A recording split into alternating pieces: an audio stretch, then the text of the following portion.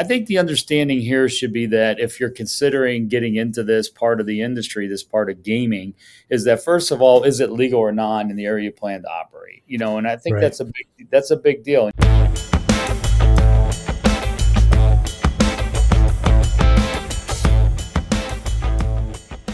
Jeff, thanks so much for coming on today. I'm looking forward to this conversation. We've been kind of going back and forth a little bit since Expo, and here we are today. We finally get a chance. For the people who don't know who you are or anything about Sherway Gaming, tell us the backstory. Yeah, thanks, Forrest. Glad we can make this work. Glad to be on this podcast, official interview process here to tell you a little bit about Sherway Games and what we do and such. So for those that don't know me, because I'm not very well known, if at all, in the bowling industry. That's where we met at the Bowl Expo. Right. So it was a unique experience because from what we do compared to bowling centers, at first didn't make a lot of sense to me until I went to the expo, talked to some folks there, and then got a better idea. The bowling centers are so much more than that, right? And Right. We looked at the opportunity as something we might be able to expand our products into. So that's kind of the reason we went. But and anyway, what we do is we're a manufacturer by trade basically, but we design and manufacture game terminals and kiosks for use mostly in the gaming world, game terminals, which in itself has taken a completely different and positive growth in the industry compared to what it used to be, many years ago. Yeah, so that's really interesting. And I spend, a lot of times because talking to people about this, there's still a big impression with some people, especially on the amusement side of our industry, that feel like, there still should be a separation of the two, but they are becoming much more, intertwined than they ever have before. And there's a lot of good reasons for that. And I think we'll probably talk about some of that during this interview or this podcast, I should say. But, I've been in this industry for a really long time, and it's probably, I'm guessing now, over 30 years, somewhere back in the very late 80s or 90s. And just previous to that, I'll go into a little bit. I'm a military veteran, so I always like to tell people that because it explains kind of how I got my start in, like electronics or technology, because that's what I did in the military. I was in the Navy. I worked on the F-14 fighter jet. Cool. And yeah, it was really cool. I was stationed aboard an aircraft carrier, which is the USS Nimitz, and I worked on these really cool jets, fighter jets, and I handled all the communication and navigations and weapon fire control systems. Right. On these. And it's kind of where I got my interest in the way things work and the way things were built. But it turned out military life wasn't really for me. I did my 4 years and got out, and then got a job in the private sector, doing virtually the same thing on airplanes, only on private planes. Take away the weapons controls, because obviously we don't need those. Right. Yeah. But they still need to navigate and communicate, right? And right. I was just literally tearing apart airplanes, taking out the old stuff and putting in the new state-of-the-art electronics, whatever state-of-the-art was back in, the mid-'80s. Sure. Yeah. And then, so I know it's a long backstory, but basically what happened was we hired a technician there, and he worked for us for a couple years. He's also a good friend of mine. And then he decided he wanted to leave and get a new job. And he ended up working for a company in the amusement side of this industry. It was a manufacturer out in New Jersey, and they were designing and building redemption equipment. So after he was there for a little while, he called me one day and he said, this company could really use a guy like you. They're getting ready to hire somebody in operations. So why don't you interview for it? And so that I did. I interviewed and they hired me shortly after. And, I got the bug, man. I fell in love with it right off the bat. I really did. And kind of hit the ground running with that, and then just continued on in the industry, virtually ever since. Very cool. Yeah. So it sounds like gaming would be pretty easy after working on airplanes, right? And aircraft. Well, I don't know, Forrest, if you've stood in front of a true casino level, slot machine, as we call it these days, you almost need a rocket science, right. degree to check out what's going on in these monitors. Sure. they're pretty complicated, but we don't do that level, and there's a good reason for that too. But you're right. It's still the correlation though. Really, is I love the build stuff. I like the design process. I like to see it come together, that tangible experience, and then kind of plug it in and see it come to life. That's such a cool thing for me, and so I always knew I wanted to continue to do that. And you were asking, well, how did I get into this, part of it? So I mentioned I started out on the amusement side, which was a really cool experience. And, years and years later, I started working with customers in this segment of the industry. We began, designing and building, specific cabinets for that brand only, right? So we were a third-party manufacturing facility for some of these brand names. And that was also a cool experience. But, I was kind of hamstrung, if you will, by a few things. One was, it was only a product line that could be used by that specific customer. So we call that OEM in our world, Right. And then, so that was one thing that it was limitation for me. The other thing was that most of the time we were building for pretty large companies, very corporate run organizations with a lot of money and a lot of layers of individuals. And that sort of thing just turned out not to be for me. There wasn't enough creativity in it and such. So, yeah, I decided to get, kind of take a step back, or, some guys or people would say a step down, meaning from that level of gaming down to the next level, which is a much more widely spread part of the industry. And that's the skill-based gaming that my company is primarily involved with now. Right. Yeah, and walk me through the history of that, because that seems to be something with maybe some recent changes in legislation that has really taken off across the board. Walk us through maybe how that's come to light. Yeah, that's a great question and a really good experience and story. And I mentioned at the beginning of this podcast where the old sort of impression of this was kind of smoke-filled rooms, small wood ugly cabinets with tiny monitors, right? And now it's really has emerged into a grade A experience, and I mentioned before about the casino level games. Our product line, skill-based games, are every bit as good looking as a casino grade game. The cabinets are now metal for the most part. The screen size has increased to beautiful 43-inch vertical, in a lot of cases curved monitors with lots of LED lights going on the cabinets and some really stunning graphics. So that has helped. What the question you ask is to bring this industry along, this part of the industry along to make it legitimate, if you will. Right. And there are two sides to it, of course. There is to every story, I think, right? But of course, I think the understanding here should be that if you're considering getting into this part of the industry, this part of gaming, is that first of all, is it legal or not in the area you plan to operate? And I think that's a big deal. And you mentioned that, a lot of states or areas are converting, or starting to legalize this part of it.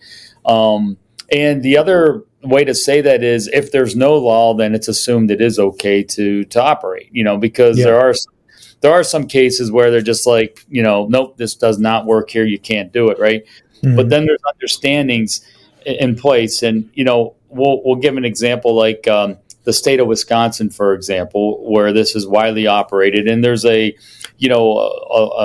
understanding with the Department of Revenue there, that you keep your books, you keep them accurately. And, you pay your taxes on all that income that comes through the bill acceptor on your game terminals, and everybody is happy. It's only the people that deliberately try to, get around those, sort of rules that end up, ruining this part of the industry or ruining a good thing. Right. Now, is there like a listing or a central place where you can figure out where your state lies? Because every state's a little bit different. Like if someone wants to know what the rules are for their state, where would they go for that?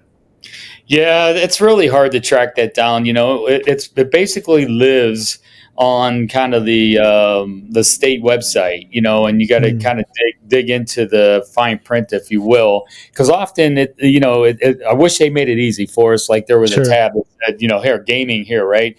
But it's often buried, in deep down in some other legislation that was tried to pass or is passed, right? So it's difficult to find. And then just to kind of make it a little bit more complicated is that within a state, each town, city, village, whatever you want to call it, could also enact their own rules. Right. You know, and I'll give you another example here in the state of Illinois, which is where I live and my company is located. Right. So here, the regulated gaming is legalized in the state of Illinois. Right. Regulated gaming is exactly what is, you know, in the state of Nevada and New Jersey and all those places. Right. And what that means is the state recognizes it, and there's a procedure and plan in place that puts all of these game terminals out on location, and all the revenue is split accordingly. And at the end of the day, for the state's purpose, they get their tax revenue from that income that goes through the bill acceptor, right? And that's why it's regulated. But there's also, you know, some specific cities, if you will, or towns within the state that just don't want it, right? So they have enacted code through their own power that says not in our town, and that's totally within their power, right? So that's an example of what I was talking about before. It's a little bit difficult to really, you know, find that magic button that says, yeah, I can operate these here in my, you know, in my bowling center in this case. Where do you guys currently do most of your business? Which states do you do a lot of your work in? Yeah, that's a really good question too. So, you know, your home state of Pennsylvania, for example, is a big state for this business. Wisconsin, previously mentioned, right? You got some North Carolina business, Virginia, Florida, you know, and Georgia, and you know, also all these places have some pretty brisk business in this area. Okay, and then so you're saying you got to basically look it up on the state and the local level to know whether or not that you can even have the games. Yeah, well, that's a start. Like I said, it's not easy to find, you know. So basically, and I can tell you how this works in a lot of cases, and that's what I think is really cool about this segment of the industry. So I want to back up a bit and talk about that because, you know, why I love this part of our industry so much is that the operators that, you know, buy and operate this equipment on location are very down to earth, easy to work with people, right? And so they're just out there, you know, busting butt, trying to make a living and you know, trying to keep their games running, right? So a lot of times what will happen is that, you know, a location who's not currently operating games will be in another location and see it, and they'll start to wonder, oh, how do I get this? You know, and it'll start that. It'll start a phone call. They'll go over to the game terminal, look for a sticker, for example, and see, you know, here's Lou's operator over there with a sticker on it. Call me if you have trouble. You know, Lou answers the phone and says, hey, yeah, I can put games. You know, it's kind of like that sort of thing, word of mouth in a lot of cases. So that helps tremendously. But there's friendly people that exist here, and you know, to a point, right? Obviously, you're not going to create a competitor for yourself, you know, with the place next door. But you know, within reason, you know, it happens a lot like that for us. Okay. Yeah. So, and then do you like help people through that process, tell them where to look, or you're just like, hey, go figure it out. And if you're allowed to, we can help you out, or what does that usually look like? Yeah, it does. It happens a couple different ways. So first of all, you know, we try to do most of our marketing or, you know, advertising, if you will, at trade shows, right? So we pick and choose where those are. You know, when we were at the Bowl Expo, we didn't exhibit, right? But I walked around and talked to a lot of people. Our major trade show that we do every year is the AEI Expo in March in Las Vegas, which is the Amusement Expo International. And I'm really involved in that. I'm on the board for that show. And, you know, even within my own industry, which is the AAMA, you know, I'm currently the volunteer president for that industry. So, you know, it keeps me quite active. But that's one place we can put our goods on display, you know, and it's amazing the amount of people, operators that are in this part of business that come up, and you're all day long, you're talking through things, right? So that's one way that we can find out what's going on. Because what's the first question? You know, you either look at their badge, right, or you talk to them and say, where are you operating out of? You know, and you can instantly tell. So there's a pattern that emerges there and becomes quite obvious pretty quickly. But here's another great example of how this works, I should say, is that, you know, through the AAMA, right, and the network that I've developed from volunteering so much of my time, you know, people obviously know what we're doing. So I got a call from a guy that basically designs game room centers, and he wasn't sure if one of these game centers he was working on could operate these games. So he called me and asked me to do a little homework on that, and I did. And he also directly connected me with that particular location and the owner of it, and eventually, everything proved to be cool, right? And it was legal. It was legal there, and so forth. And we ended up, putting a package together and getting it on location. And what's really interesting about that is that the location opened up as basically a sports, bar type thing. And they had, sort of more amusement related stuff, video and pinball and stuff like that. But Sure. They had seen, like I previously mentioned, down the street or wherever it was, a couple miles away in another location, some of these game terminals, and it piqued their interest, right? So that's why it started the chain of phone calls that kind of happened that ended up in my lap through a network, person that I'm really close with, and we were able to get some games down to them. So that was a really cool experience. Yeah, it seems like the more the network grows, the more people who have it, the more you can call on and kind of get proof, right? Hey, this person's running it, not having an issue. If you're down the street, then obviously you're more than likely going to be okay. Yeah, it's always safer to do your homework too, right? And make sure that these things are legal in your town and that you're going to operate them legally. Because, the last thing you want to do is spend a bunch of money and put, a game together and then turns out you can't have them there, right? Right. So that's a big part of it, obviously. And then it's just got to be handled like you would any other income to your business where you're reporting earnings and paying your taxes on it. So right. Yeah, and I guess that's probably a whole other plot of research is how it gets taxed as well, whether it's lottery or, everybody's probably a little different.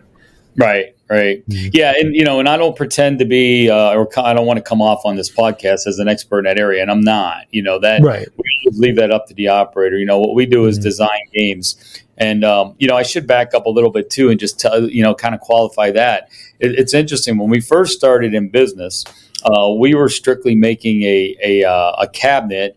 Or a game terminal that could hold anybody's software, right? So there's kind of different pieces to this pie, if you will, right? You need the game terminal that's got a monitor and all the, hardware and stuff so you can operate games in it. And then there's the software developers who make games that are computer boards, right? That go inside. Sure. So we partnered with those guys and put their boards into our game terminals. It's now led to the point where we have our own software coming out, which will be, launched here, probably in the next, let's say, couple months. Yeah. And then it adds another product line that we'll be able to supply. And, one thing leads to another, and after we were doing game terminals for a while, we also had a inquiry from a customer that wanted to know how they could, automate their payouts after a player plays, and they win. These games pay out cash, right? Which again is legal.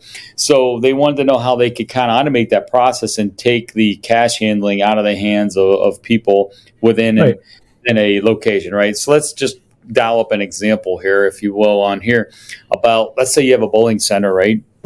And, they want to put game terminals in, and without an automatic payout solution, they may have literally a cigar box or some sort of a cash bag behind the counter. And, Forrest, you play, you just won $112, and you got this ticket, right, that says, hey, I won $112 on it. I want paid. The old way would you go up to the counter and that person would count out 112 and hand it over to you. Right. So, obviously you can see some holes in that little process. Of course. Right. So one of our customers got kind of tired of that and plugging up those holes. So he asked us to develop a machine that could do that. So, we did. It was really fun.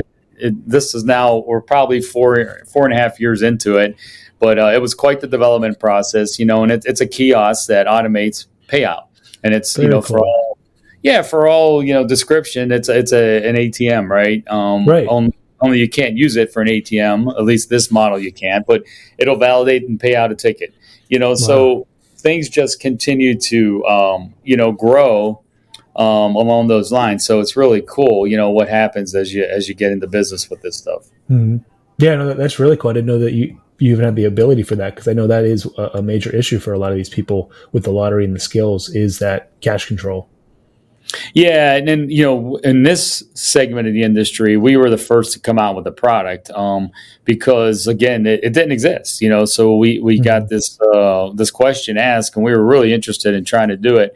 And now there's probably 4 or 5 at least competing products that do the same thing. And and on one hand, you're like, you'd love to have exclusive to all that, but on the other hand, it's really spawned another segment of the industry, and it's really cool to be part of that too. That you had a hand in developing something new that really helped a lot of locations. Yeah, leading the charge. Yeah, exactly. So let's switch over maybe from some of the legality and qualifications and switch over more. I'd love to hear a little bit more about like the business model of how these work. Tell me a little bit maybe how much people can expect to make, or how the business works, or dive into a little bit of that, if you will. Yeah. So, that's the $1 million question. How much can people make? And, that's the lure of these machines, obviously. I think let's start with this.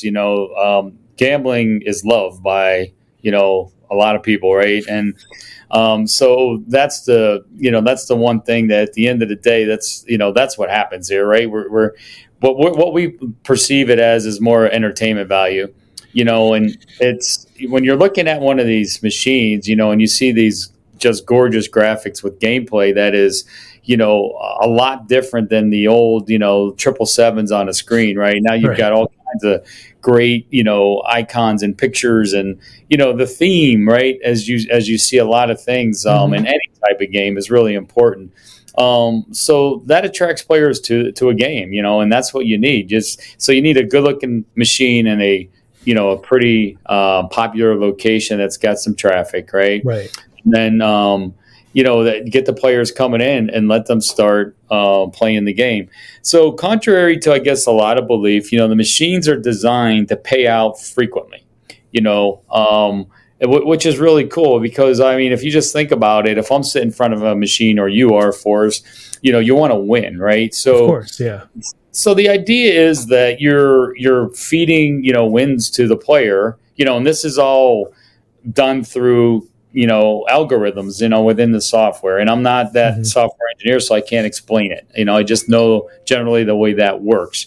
So if I'm sitting there playing, even if I play a hand and I win 12 cents, just for example, right? But that happens continuously, it accumulates, right? And now you can choose either to bet that back or keep it in the kitty, right? And play some of your other money on the machine. So, it's kind of the premise here is pay out frequently. Maybe they're not so big, but every now and then they will be. And, and that keeps the player playing. And what's happening at the meantime, they're being entertained in front of the machine, right?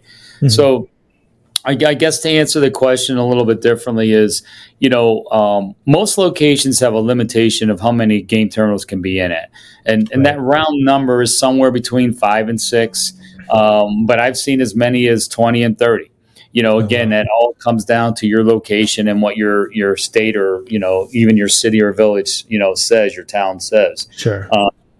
But, if you look at this from an operator standpoint, what's it going to take to get into the business, and most game terminals with the bigger screens, like I talked about, turnkey with, the software and games on them are probably going to end up costing somewhere around, let's call it $7,500 a machine just for round numbers, right? Just in that area. And let's say you're going to put, 5 of those in, so you're close to a $40,000, investment just on your game terminals. Right. A lot of locations like to put in nice chairs so a player sitting there comfortably keeps them at the machine again even further, right? And then if you want to add this automatic payout solution, this kiosk I talked about, that's going to, depending on the model, let's call that another $12,000 just for average cost. So somewhere around that $50,000 to $55,000 mark, you're in this business, Okay. Mm-hmm. Now I've seen good locations with really good games on it. Each terminal earned, maybe a couple $1,000, a week. Some do even better than that. But again, we don't want to overpromise anything because there's so many factors, right? Mm-hmm. And then the other big thing you have to decide is how is this going to work? If I have a bowling center am I going to take this on and operate them by myself? And if that's your model already, for example, if you're operating pinball and video and whatever else in your game room that's in a bowling center, you're probably used to that, right? Meaning what? You also have technicians, right? You have, or maybe there's a collector that's the same person as a technician. So you kind of have that support, and personnel already built in. And in that case, you will get 100% of the proceeds in your cash box, right? Sure, right. The other model is what? There's an operator involved, and he's using your location, right? So then you're in some sort of a split revenue scenario, and which can be anywhere from 40-60 to 70-30. I mean, there's all sorts of things out there. But generally speaking, the operator in this case doesn't get the, let's say, equal share. And what I mean by that is, let's just say this. Let's say you're in a location and you have a bowling center, right? And you ask me to come in and operate my equipment. So there's no cost to you, number one.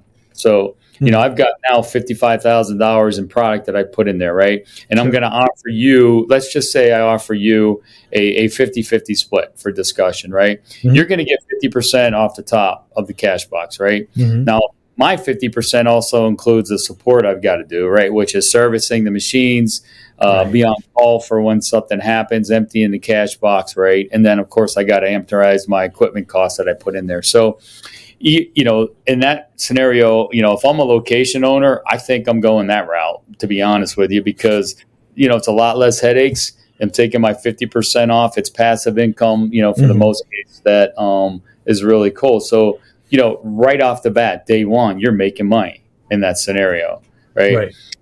If you own your equipment, then it's a different story. You can expect probably to pay that package back in about a year's time, 18 months time, probably at the most. And a lot of times it's even faster. Okay. Yeah. So you're saying if maybe about a $65,000 outlay, you can expect about 65 per year in revenue on those. So first year you're paying it back, and then from then on you're putting a couple $100 away or a couple thousand away each month.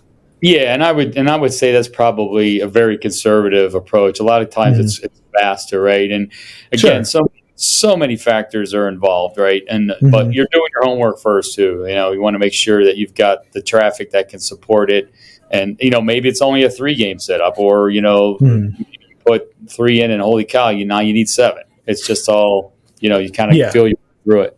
Right. Yeah, I'm sure there's a lot of variability, but at least you're saying conservatively they could expect maybe a 1-year payback. Yeah. All right. Okay. Very cool. And so then where do you see the people who are doing it well? What are they doing? Are they creating a separate space? Are they what are the people who are seeing the best returns doing? Is it just high volume? If someone wants to do this, how do they do it well? Yeah, so that's a great question. And I think, my recommendations are, first of all, let's start with what a player, I think, really wants. A player wants to go and sit in front of a game terminal and be entertained. And they want to do that in a nice, clean space, right, where they can have some privacy in so doing. So to your point, a little separate room, off the main floor is really an ideal setup. If you've got one, great. If not, build one, right? Because again, the payback's there. This is a good part of the business, right? Yeah. And then, the other thing is you got to keep those machines clean. It's so funny. We have the opportunity to go out on a lot of locations, and here in our state, for example, there a lot of the locations include convenience stores or gas stations or whatever. Right. And, and some of those are just absolute pigsties. I mean, I want to wear my rubber gloves when I, right. And that's all on the operator. You can't force them to do it. But, picture yourself, if you've got the choice of 2 locations, which one are you going to go into? Obviously the nicer, cleaner one. So that's a big thing, and a great way to, get this. And, I think like this, think about it sort of setting up like a mini casino, area within it, and you've got the nice clean, the lighting's just right, meaning on a little bit on the dimmer side. You've got, some music playing, right? There are, here's a thing that a lot of people do that have that setup. They'll offer, like a complimentary, Coke or water, right? Because you're just sitting there playing, right? So again, you're just kind of making the players feel like they're getting their money's worth, they're being entertained, right? So it's another good way to look at it. And then, where do I see it going? I really see this becoming more, as laws continue to favor this, and again, meaning that I think in general that basically means is, as long as the state is playing in, the cash box here, they're going to be happy, meaning they're getting their tax revenue, right? Right. And if that happens, it should continue to grow along the lines of what, basically a casino is doing, right? Only in areas that people can't travel there, or it's not convenient for them to go to Vegas or go to Atlantic City, right? Or wherever else these places are, right? But they can go to their local, bar, pub, bowling center, in this case, wherever, and have that same experience, right? So if you build that attraction, they'll come. Secondly, I would like to see more promotional, and it's, there are some products, and we're actually helping to develop some products that'll do this, to where you can promote your business and attract players in, rather than just sort of sit there and hope people see your little sign that's in your center, right? So what does that mean? It means like maybe some push notifications, right, to your cell phone, right? That's text, hey, come on in today. We're going to add XYZ to your gameplay. Things like that I think will help promote this business and make it, more of something that becomes mainstream, compared to where it was, way back when it was on the other side of the track, so to speak. Right. Now, is there different legality as far as the advertising for those? Yeah, there is. And again, I think it really has to do with, the value of things that you're offering.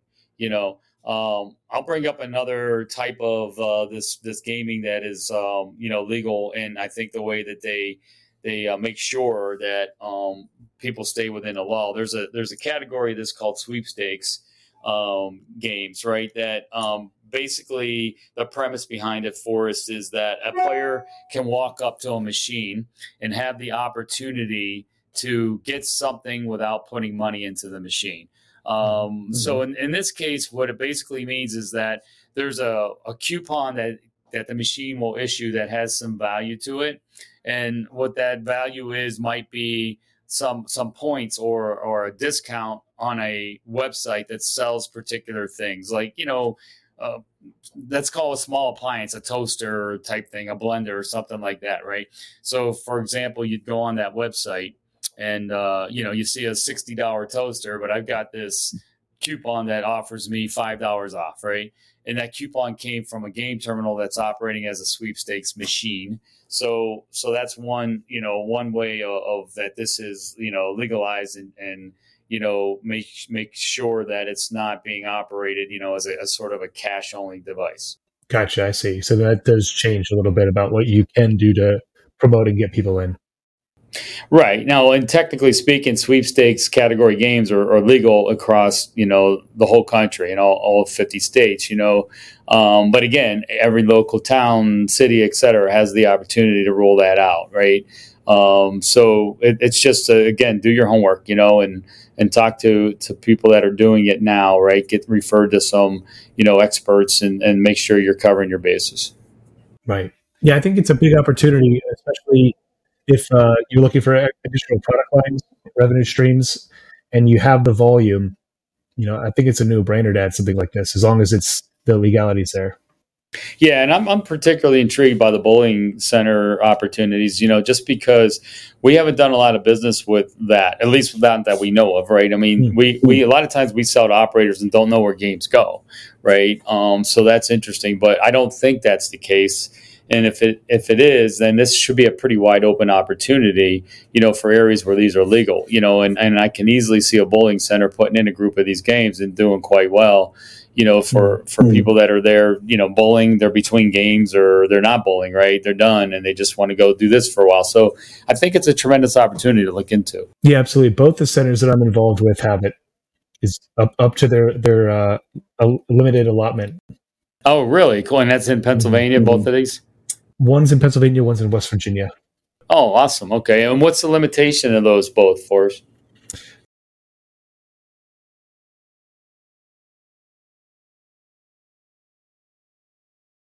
Yeah, it's definitely 6 in PA, and I, again, it can change, not specifically in PA, but within a state, it can also be a difference of how many games depending on the town or city, right? So, West Virginia is a very interesting one. So that's great. I mean, you have direct experience with it, and so you said involved. How are you involved in those? So I own a minority stake in one of the centers in the center in West Virginia. Oh, okay. And then the guy that I partnered with, the one in West Virginia, owns one in Pennsylvania. Oh, got it. Okay, very cool. I work closely with him. Oh, awesome. All right, good. Yeah, you're pretty deep into this stuff then. Yeah, exactly. This is live and breathe, right? Yeah, every day.